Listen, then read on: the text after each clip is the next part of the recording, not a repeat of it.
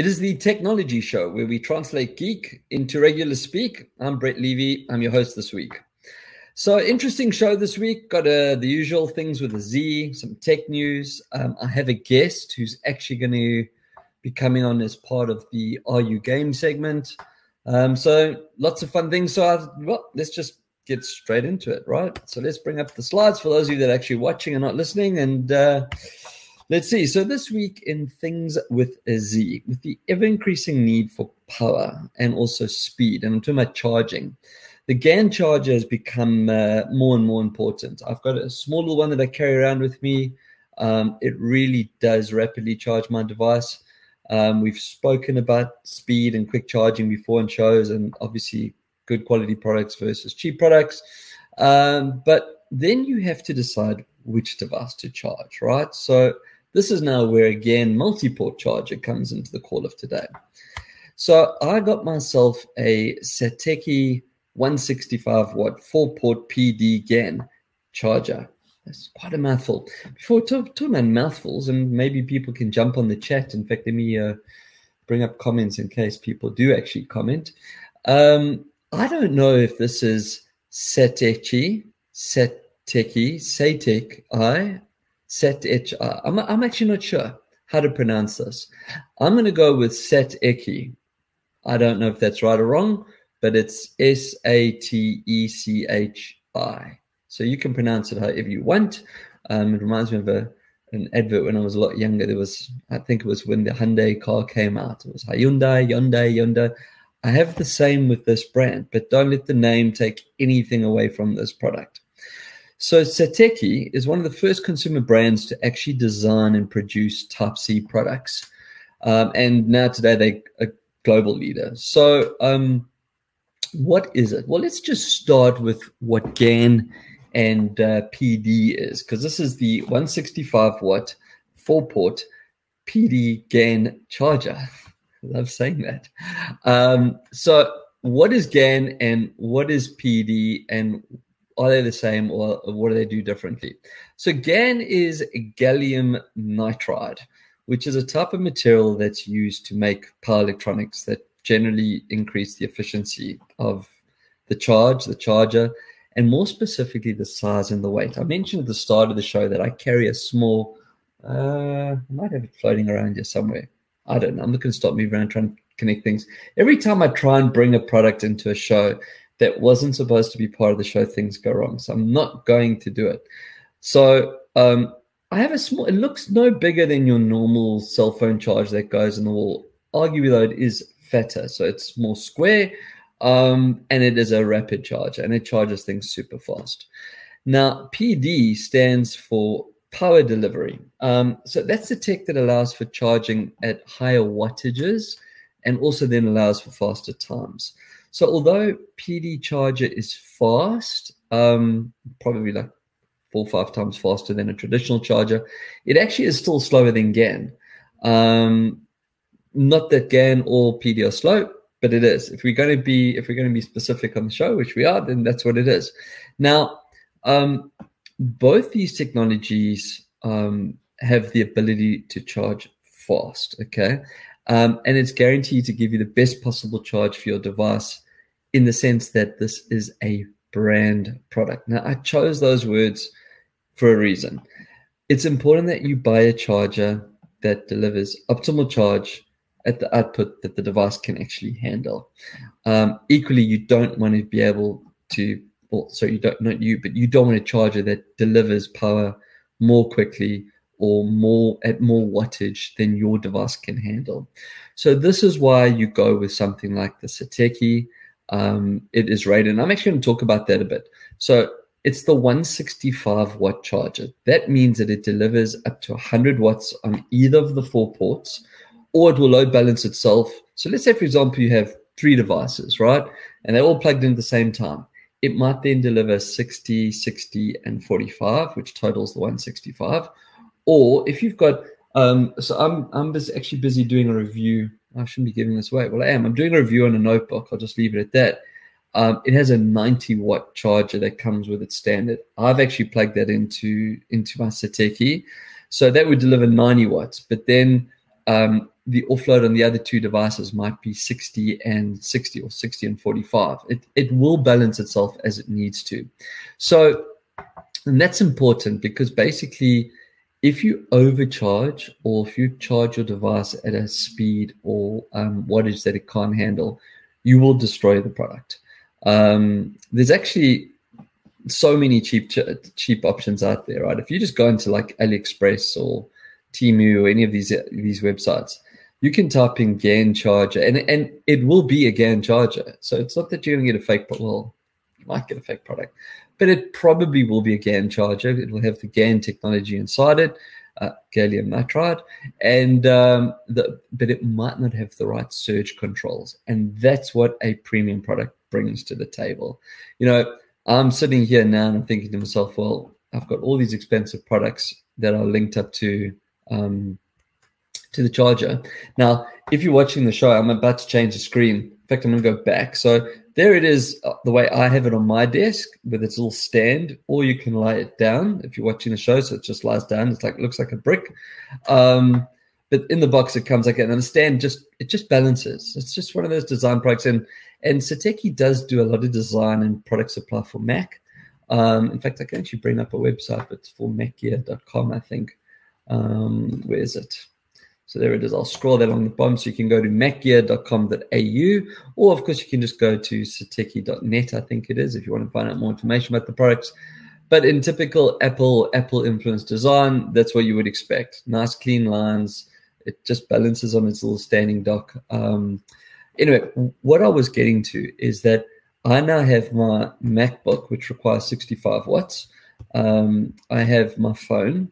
I actually don't know what the wattage requirement is of the iPhone, but I also sometimes charge my Google Pixel as well. Both of them are, well, the iPhone is now, it's got a USB-C into the Satechi and it's got its lightning port for now. iPhone 50, maybe not. The Pixel uses a direct USB-C. I have a headset, so either one of my big over-the-ear headsets or the Buds, whatever I'm choosing to use.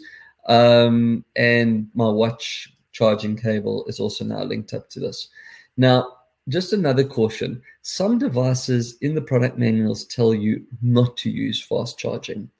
There'll be reasons why they don't want you to use fast charging. I don't necessarily know what those reasons are all the time. However, that being said, if a product warning tells you not to, please don't do it. Even though the unit will be designed to load off and balance its load of wattage, it's still going to use a rapid or fast charging protocol to try and charge your device as quickly as possible.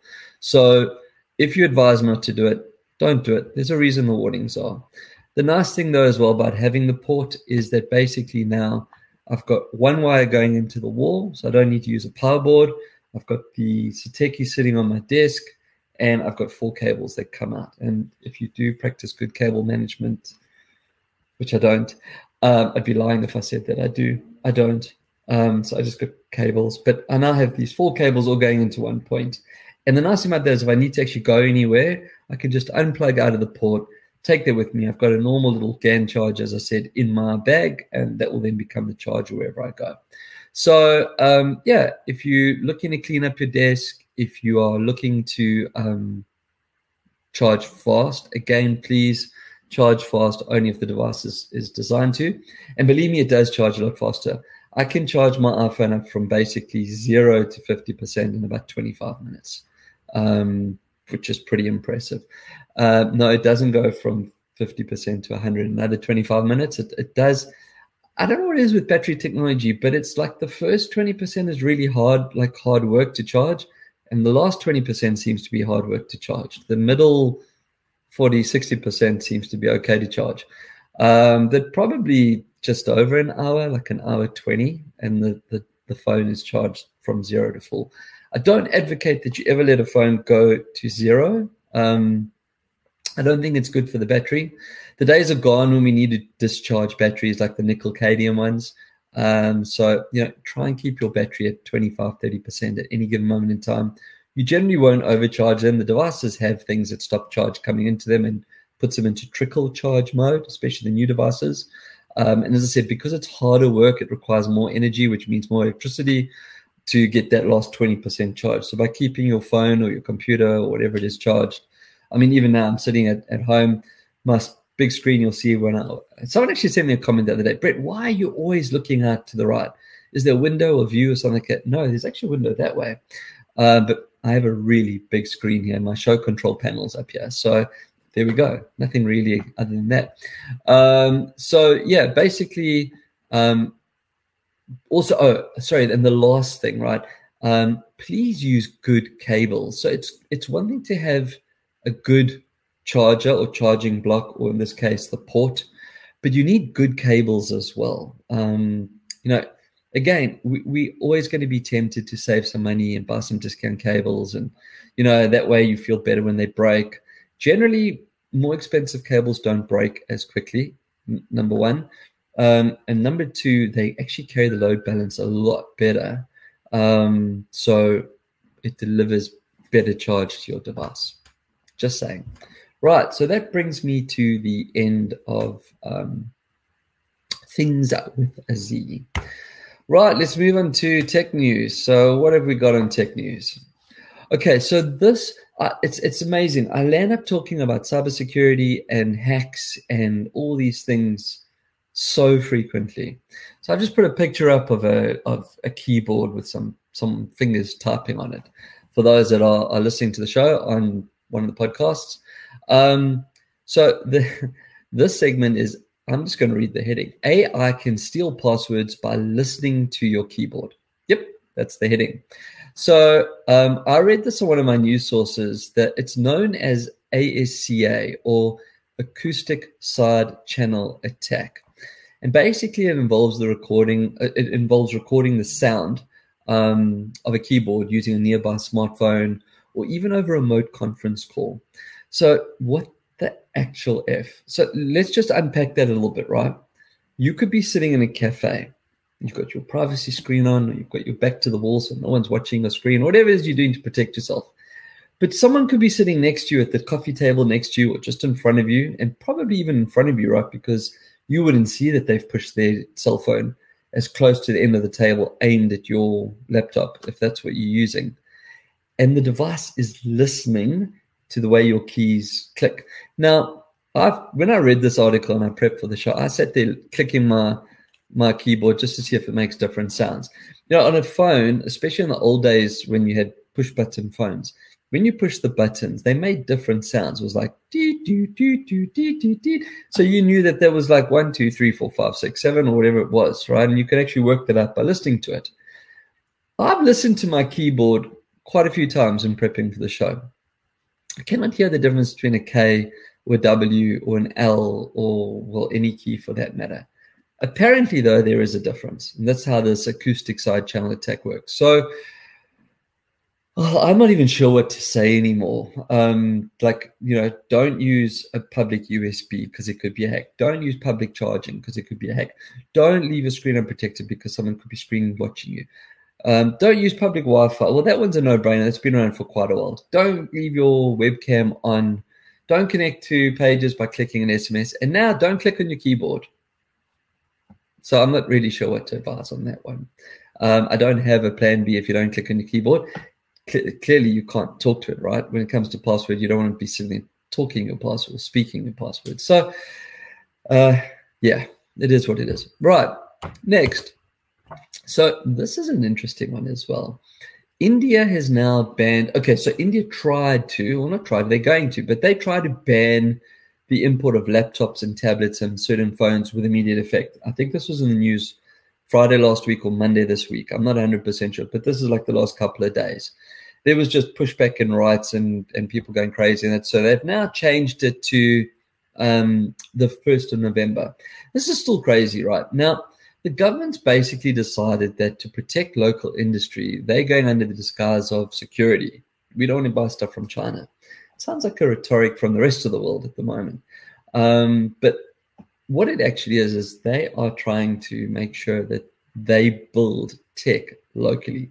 Now, India does build tech. There's a lot of tech that comes out of India. We might not know about it. We might not have seen it. I've played with a lot of cell phones, Android devices that come out of India.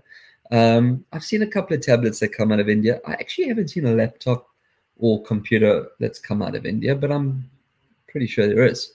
But they make cars, they make telephonics, they make telecommunication network devices. So by no means are they slouches when it comes to making IT. And given that it's the world's second biggest population and arguably could be the world's biggest population in the not too distant future, because China's actually got negative growth rate, and I don't believe India does. It does kind of make sense that the government wants to protect the industry, right? So, like, to me, that's what makes sense. Anyway, so I wonder what this is going to do to export markets. I mean, if you take I don't know what the big brands are, right? But I mean, Apple must be there, and Samsung must be there, and Huawei is probably, or Oppo, or any of the big brands. I'm talking about obviously in phones, computers, Lenovo, I don't know, any of the big brands. I'm just acknowledging that my guest is actually in the green room. So just so you know, give me a thumbs up if you can hear me. I just want to make sure I'll bring it. Yeah, there we go. So he'll be coming into the show soon. I didn't talk about having a guest today. Oh, maybe I did, but I'm going to save that for when we get to that segment. So if India is going to ban the import of all technology, this is going to be incredibly interesting for the stock market. I don't know what the percentage is of sales of technology that goes into that region, but if they stop buying, maybe it's time to watch the stock prices and what you're holding on. And more importantly, then obviously start investigating which companies are going to be making or do make. I know Tata is one of them, but this is definitely something I'm going to be following quite closely, and I will be reporting on as we progress. Right, moving on. So this is a very, very interesting story. So the world's next Holocaust museum is going to be called The Voices of the Forgotten, and it's actually going to be found inside Fortnite. So it's a virtual building, and it's called the Voices of the Forgotten Museum, and it lets players walk in the halls, and they can actually read plaques describing the genocide that happened in Nazi Germany in World War II.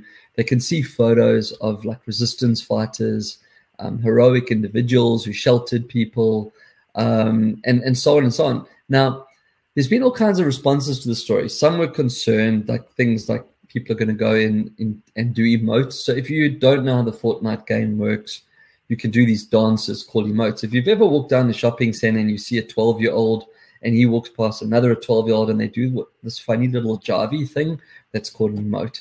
And they're kind of talking to each other in emote language. There'll also be people that are probably, you got extreme right-wing people that might have something to say about the whole Holocaust and the Jewish population. They might want to go in and have their says, and have been quite vocal online as well about this. But I think it's pretty good, because for the next generation that isn't really across what the atrocities of World War II, but they are playing video games, this is just another way they can find out about these things. And museums are physical places. So there's not many memorial museums specifically to the Holocaust around the world. This now gives a very big population an opportunity of actually finding out more. There aren't going to be any graphic scenes in there. There's not going to be scenes of dead people and torture and anything like that. This is about remembering the event for what it is and what it was, not about going to see graphic details. So it's going to be coming out in a few weeks' time. It was interesting because I've actually been researching Fortnite for a very different reason, which is pretty much my last story before we move into Are We Game. So I'm super excited now. And in fact, this is the first announcements I've made of this. I haven't actually even jumped onto LinkedIn. Well, I'm on LinkedIn now, but I haven't actually done a post about this yet. But I'm really super excited to announce that I've actually signed up Lucas Melissa, known as Anon.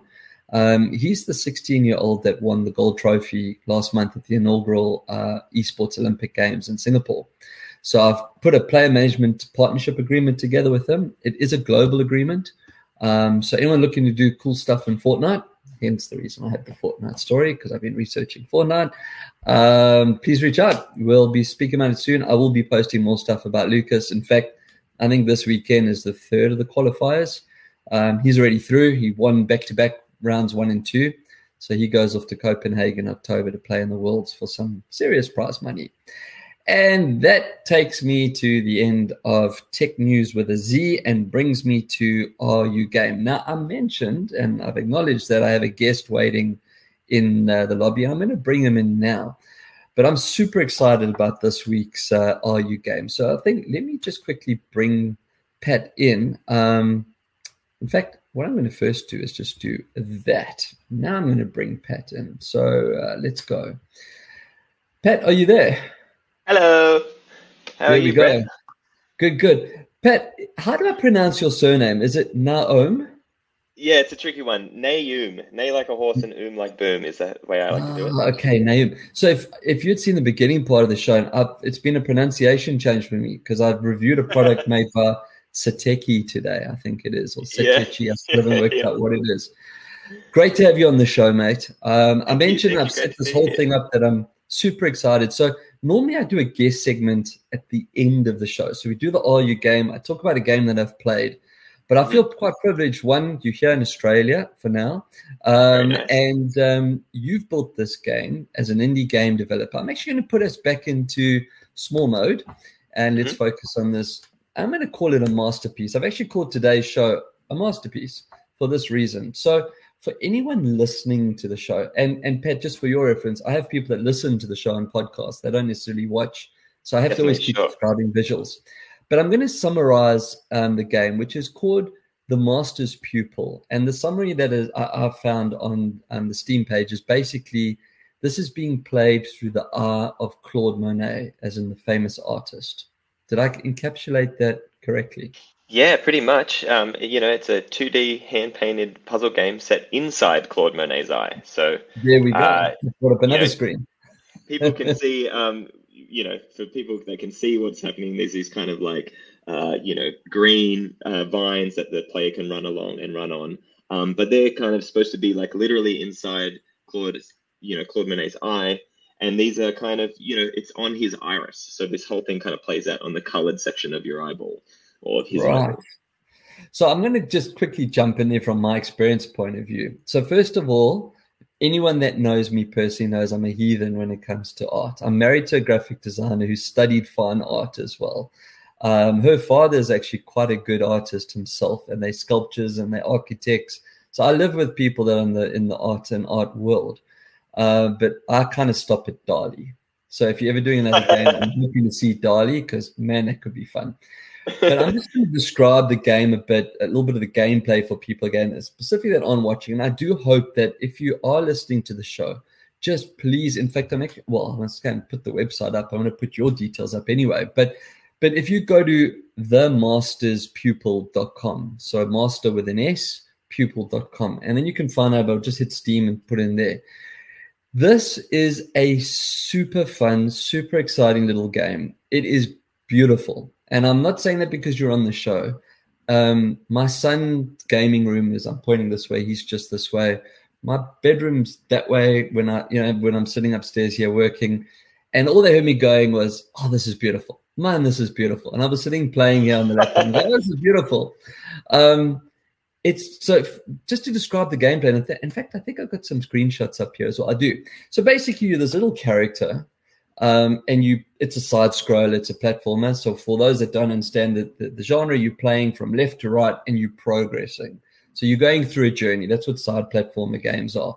You're not playing into the screen, you're playing left to right. And there's no instructions. You literally figure it out. So you get onto the screen. I've put the screen up for a reason, Pat, because I had a little bit of fun with this part of the game. And I'm not Yeah. giving anything away to the people that played, but I'd like to say thank you, but no thank you for that, because I spent quite a few minutes getting this part right. But basically, you've got to figure out the game. Like, there's no instructions. It doesn't say do this and click that. It's literally up, down, left, right, or up is jump. So it's jump, left, right. That's pretty much the controls. You don't need explanation, Exactly right. but it's figuring out how to progress. And sometimes progress actually means to go backwards. Now, I featured Limbo about a month and a half ago, which is the same genre of game. So, I mean, you can kind of see why I was excited and why I reached out to you about wanting to play this game and review the game. I like the side platformer. It's easy to pick up. There was auto saves on the game as well. So when the phone rang or actually decided to do some work, I could save my progress to where I was, which is important. I've played a couple of games that don't do that, and that's the most frustrating thing in the world. But just talk me through it. Like, is art your thing? Like, what was the inspiration behind this? I mean, just bring us back up into full mode for now. Yeah, look, it was a very long process. It was 7 years of kind of Wow. painting and kind of designing and like crafting it because I came from scratch. I came from um, I didn't come from a game design background. I came from graphic art. I was coming from a Bachelor of Creative Arts, and then I went through film school, and then I got into graphic design as like my job, and I still wanted to essentially make art. I wanted to kind of find a way to craft something. And so I came up with this idea after seeing these kind of macro photography images of an iris, of a human iris, and so Right. it just looked like this giant landscape to me, and I was kind of fascinated at the idea of a game set on that landscape, this kind of giant like valley. And then maybe it could go over across someone's life, starting on the side, on the very edge of the white bit, and then going towards the pupil as the kind of towards death. Uh, and then who this person could be. Maybe it's a fictional person that I would write their story. But then I remembered Claude Monet had these cataracts later in life, and he had kind of surgery that some of the first in like high profile surgery of anyone to get cataract surgery. And so I had this idea of like that could be the big bad of the kind of game, this build up, and then you kind of climb up into this like cataract style castle. And then it kind of all started to click together. He had quite an interesting life as well. So the more I researched him, the more I could kind of identify these different levels where I could kind of use his artwork as well. And then it kind of gave me the excuse to use my painting degree and actually, paint this game and have it kind of stand out in a very kind of, saturated indie market. So it kind of all came together in layers, really. That's amazing. And mom, dad, you see, money wasn't wasted at uni. It was art degree. See, creative arts can get you somewhere. There's a couple of things that I wanted to clarify on this. So I did read up about the fact, and I'm glad that you said it, because I mean, otherwise I would have brought it. The fact that you've actually hand painted, and that's obviously also what's contributed to this long term to get you to where you are, right? So painstakingly hand painting everything that went into it. Now, in the game, in fact, I might have some of the elements up. So, for example, the screen, I'm just going to push us back into full screen mode. That painting there, and please excuse my ignorance, as I said at the beginning of the chat, I know nothing about art. I mean, I can identify some of Salvador Dali's pictures, but more than that, I could be sitting in an art gallery looking at something and go, oh my gosh, that's terrible. And someone might tap me on the shoulder and go, mate, do you actually know that's blah? Yeah. Is that a real Monet that we're looking at there? So is that an image of okay? So that's his actual artwork. And as you would have experienced running through it, the background levels, so that this parallax effect of layers moving, separately from each other as you're running through, that kind of I've layered the artwork into these separate layers that kind of feature back. So I made sure that all the artwork that you see in the end frame, when it all lines up and looks really nice, that is entirely his artwork. Some kind of little bits around the edges just to fix it up and make it not like dead straight. But then I also used his, cloned a lot of his artworks with Photoshop and tried to make, so when they split apart, there's a little bit of like overlap and things kind of look a little nicer. But I really wanted to make sure that final shot was essentially exactly his artwork, and with a little bit extra on the outside, but his original artwork.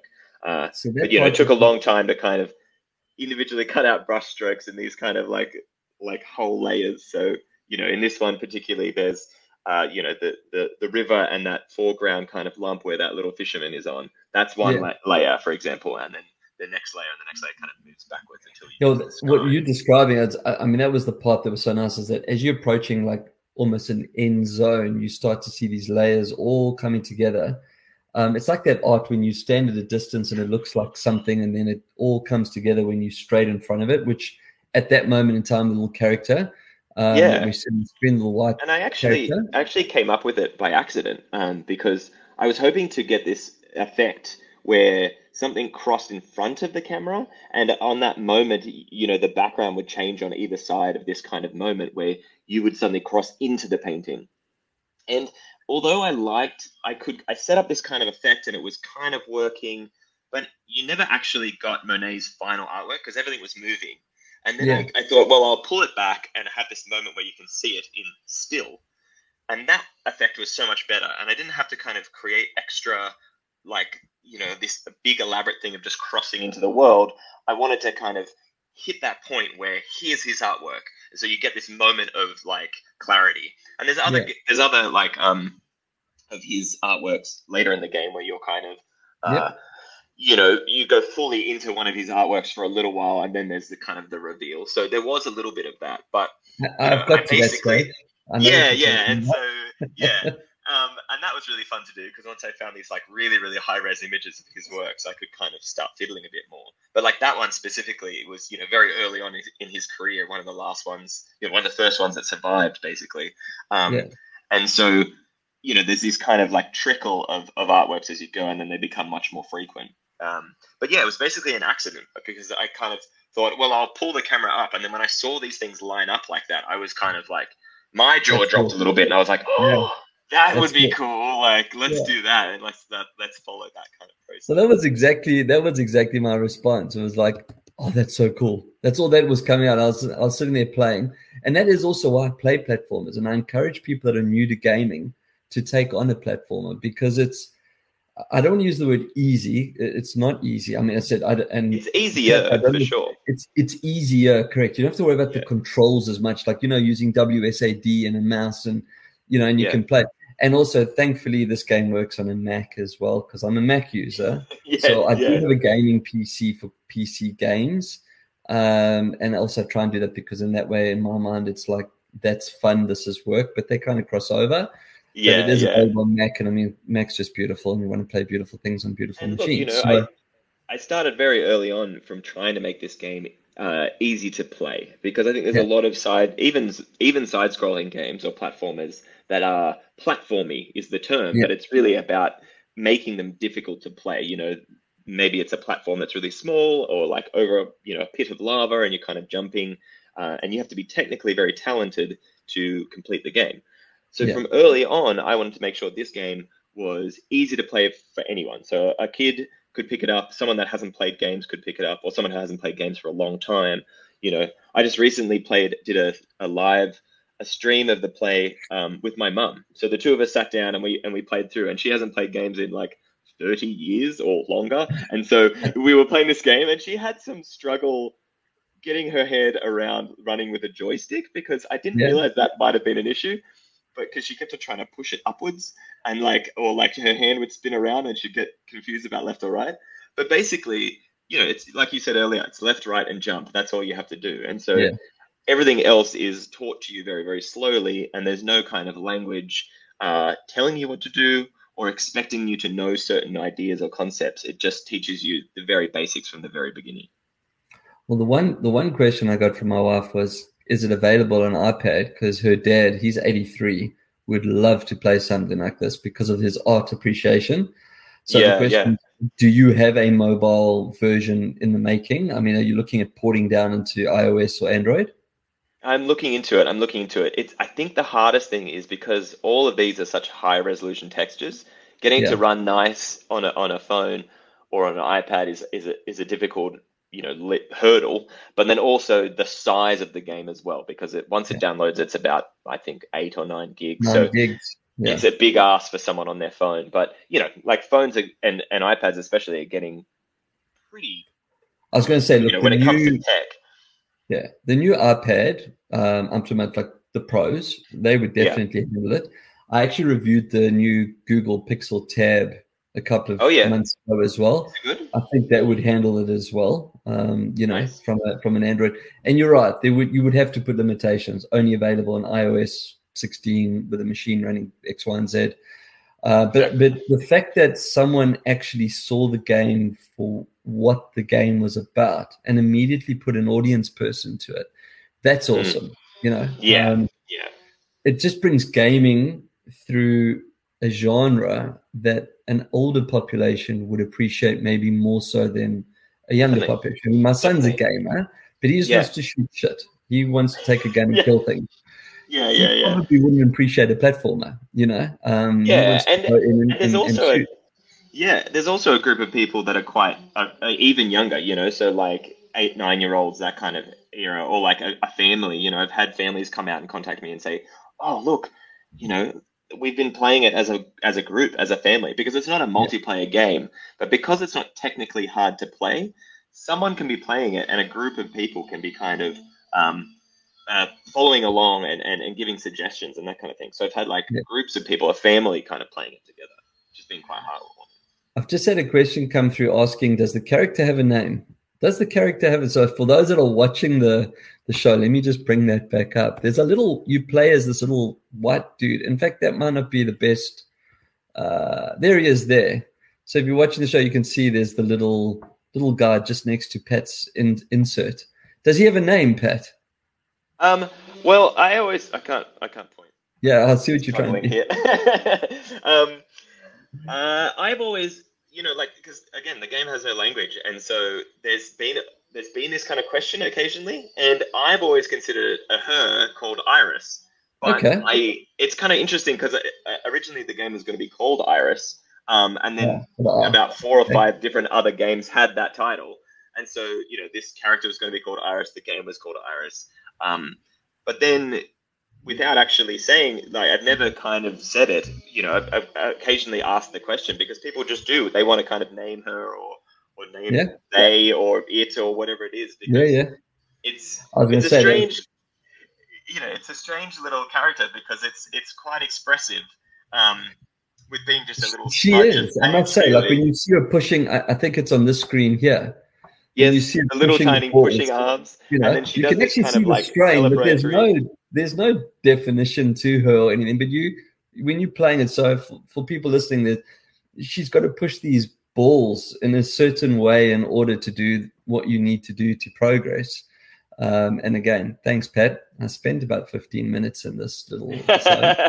Yeah, she played all the ball But pits. yeah, And yeah, so it was the okay. first rage quit that one of my friends did. Was on this level. He doesn't really play games, and he was Yeah, giving it a I go. was like, this is a bit because up until this point it was clear sailing, and I was like, okay, there's a bit of logic here because I've Yeah, done all the changing now and all this type of thing. I'm like, okay, I got it, but I just couldn't get it. It was yeah, it was getting me a little bit, but I am past there, and I've got, oh and good. that's why I didn't want to show any more screens either. I didn't, you know. If you want to play the game, play the game. I'm not one of those people to give away screenshots and walkthroughs and all those type of things. It's not what it's about. Um, Yeah, but it's an yeah, I mean, I interesting bit really, because you know, as I was saying before, the style of this game was trying not to be platformer.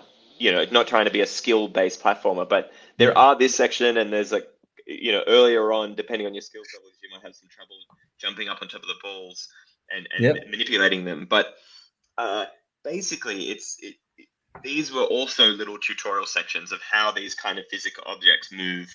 And this ball pit was supposed to be a little bit of that, you know, a little bit reminiscent of actual ball pits, but then also just trying to get your head around like multiple balls and how they roll. And, you know, so it's a bit of a challenge and it's a bit of a physical challenge, but, you know, I think the first level only has those physical challenges. Then afterwards, it gets a lot easier. yeah. Yeah, hopefully at least.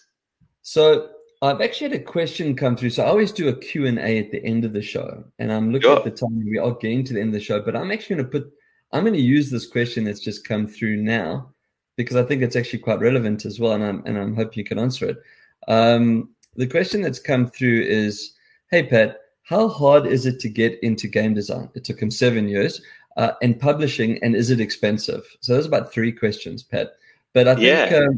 let me bring us back up into talking mode. That's a great question. So thanks for the It question.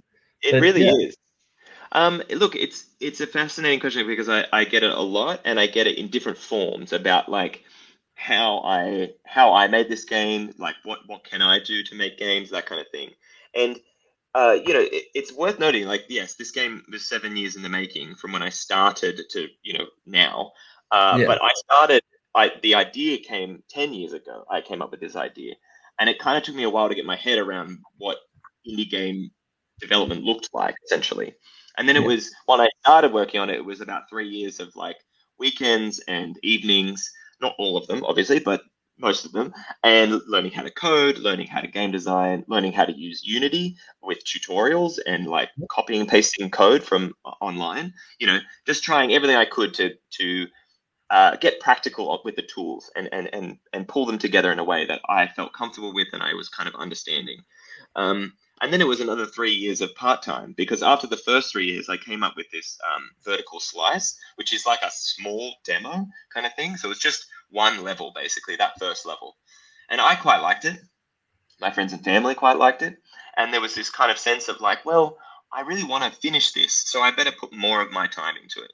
Now, luckily, I've been a freelance graphic designer for, longer than 10 years now, 10 or 15 years. And so for me, it was just a matter of like reducing my, my hours, my work hours to like part time. So originally it started at like, 4 or 5. I would stop work and then do an hour of work. And then that came to be 3 and then 2. And then eventually like around lunchtime, I would go, I'm done with the work. I'm going to do the game, And so although it didn't cost me anything, that time, although it didn't cost my money, like I wasn't paying anything. I got you. It was costing my time, So I kind of took a cost, right? You could have been earning X dollars an hour freelance. Kind of double what I was earning, but I chose to kind of make that financial decision more than anything. And then luckily I got the Screen Australia grant. So there was this the funding that the federal funding that Screen Australia has set up. And for us Australians, we kind of know that it's like you see that on a lot of Australian TV and a lot of Australian movies, on a lot of like big international movies as well. And so getting the thumbs up from them was just like life changing. But it's also a very large grant. So I was able to pay myself then full time. I was able to pay my composer. I was able to hire a porting company to get it to Nintendo Switch. And so that and was the cycle growing, but it was like 6 years of work before that point. And so if you want to get into Unity, there's fantastic tutorials online. If you want to get into game dev, learn how to enjoy the process, because it's a long one. It takes a long time, and so you should go in with the idea of wanting to make something and make something fun and have fun making it, rather than I want to make this game and I want to play this game, because there's a long time until you get there, basically. It's good advice. It's sound advice. I mean, I've been involved in the industry for a long time, and you mentioned the grant. That was actually how I came across the Master's Pupil. Like that's where I found it. I saw right. So congratulations. Yeah. Thank you. I do quite a bit of work and follow the IGEA as well. So they're always posting and announcing as well. I think to the listener or viewer that asked that question, follow the IGEA, because they post this type of information. There's always free tutorials. There's a lot of really, we're lucky to be in Australia. The government actually understands and appreciates the value of what gaming and game design is worth from a commercial point of view. So they are prepared to put money behind it. I'm not suggesting they're just going to write you a check and go for it. If it was that easy, I'd start designing some of the games that I've been thinking about. And look, the process as well of getting the grant was, that was 85 hours or something of work. Like I kind of clocked it all to try to work it out. It was a marketing plan, a budget plan, a development plan. I had to, do this 5-minute pitch video to camera and pitch my thing. I had to have a demo that I could send them. So it wasn't just, hey, I've got this cool idea. Can you give me some money for it? It was like, I've almost finished this game and I would like to be able to sell this properly and try and get it to a stage that is like much more professional than it is now. So it's not just, put your hand up and they throw money at you. You have to kind of work for it. But, I had already worked quite a lot for the game itself. So the grant seemed like a good concept and a good idea to go for. Well, hopefully that answers the question. I mean, for me, it doesn't make sense. I am conscious of time, but I wanted to, what's next? I know that there's some plans that are happening. We can talk about them or not, but has the bug bitten? Like, are you now going into game development? You're going to create the studio and we're going to see more stuff coming out of your mind? Okay. Yeah, definitely. Look, part of what the Masters Pupil was about was trying to, and part of what my pitch was to Screen Australia, actually, now that we're on that, was to try and use this kind of little game to get funding to prototype up a next game and kind of get that to a state of publishing. And you're right. It's the bug has bitten. It was very much kind of like I fell in love with the process of game development. So I'm, and that was years ago now. So I've got this idea that I want to get into and start. And it's just a matter of kind of getting the Master's Pupil entirely polished and, doing as much marketing as I can, and getting that to, we're talking about getting it to PlayStation and Xbox as well. And and then we're going to look into iPads and kind of high-end mobile devices. So there's that whole process, but I'm just itching to get back into Unity and get back into like crafting another game because, I really like that process of like learning and constructing and making that kind of artwork day to day because it's just fascinating. It's a fascinating kind of place to work in. Awesome. Well, I'm definitely going to follow the journey. So please keep in contact. And when you're looking for beta testers or whatever the next project is, I definitely will. Yeah. Happy to do it. Just to quickly let everyone know, so we can either go to themasterspupil.com and then get the links, but otherwise Steam and Switch. That's the two platforms that you're on at the moment. So Steam, PC, and Mac. Thank you. And Nintendo Switch. And then you say next you're actually looking at Xbox, or you're looking at console as well. So you go to Xbox and PlayStation. Xbox and PlayStation. Yeah. Hopefully, soonish, really, not even next year. So that'll be fun. Nice. Well, for everyone, please go and support Pat. Indie game developers is what leads to awesome game developers. If you look at any of the games that we love and play, it actually started off normally with an independent person somewhere with a passion. I've now learned about Claude Monet through my journey to the Master's Pupil. So thanks so much, man. Thanks for making the time to come on the show. I really appreciate it. You're very welcome. It's great to be here. Play the game. It really was a super fun experience. I haven't finished yet. And I don't like to finish games when I review them or talk about them on the show because one, questions can be asked, but two, I also want to kind of like have something to go back to afterwards and, Yeah. I've been playing Limbo now for, I don't know, 4 years, 5 years. I haven't finished it yet. And every time I get a moment or half an hour somewhere, I'll quickly jump on and play, and then half an hour becomes 3 hours or, so yeah. Oh, that's awesome. Awesome. It's a good game. But so thank you. Again, the website, themasterspupil.com. Go and have a look. Please do support them. We really do need indies to make it. Otherwise, we're never going to get, well, not never, but we're not going to get more great games. So until next time, keep your screens clean and your knobs shiny.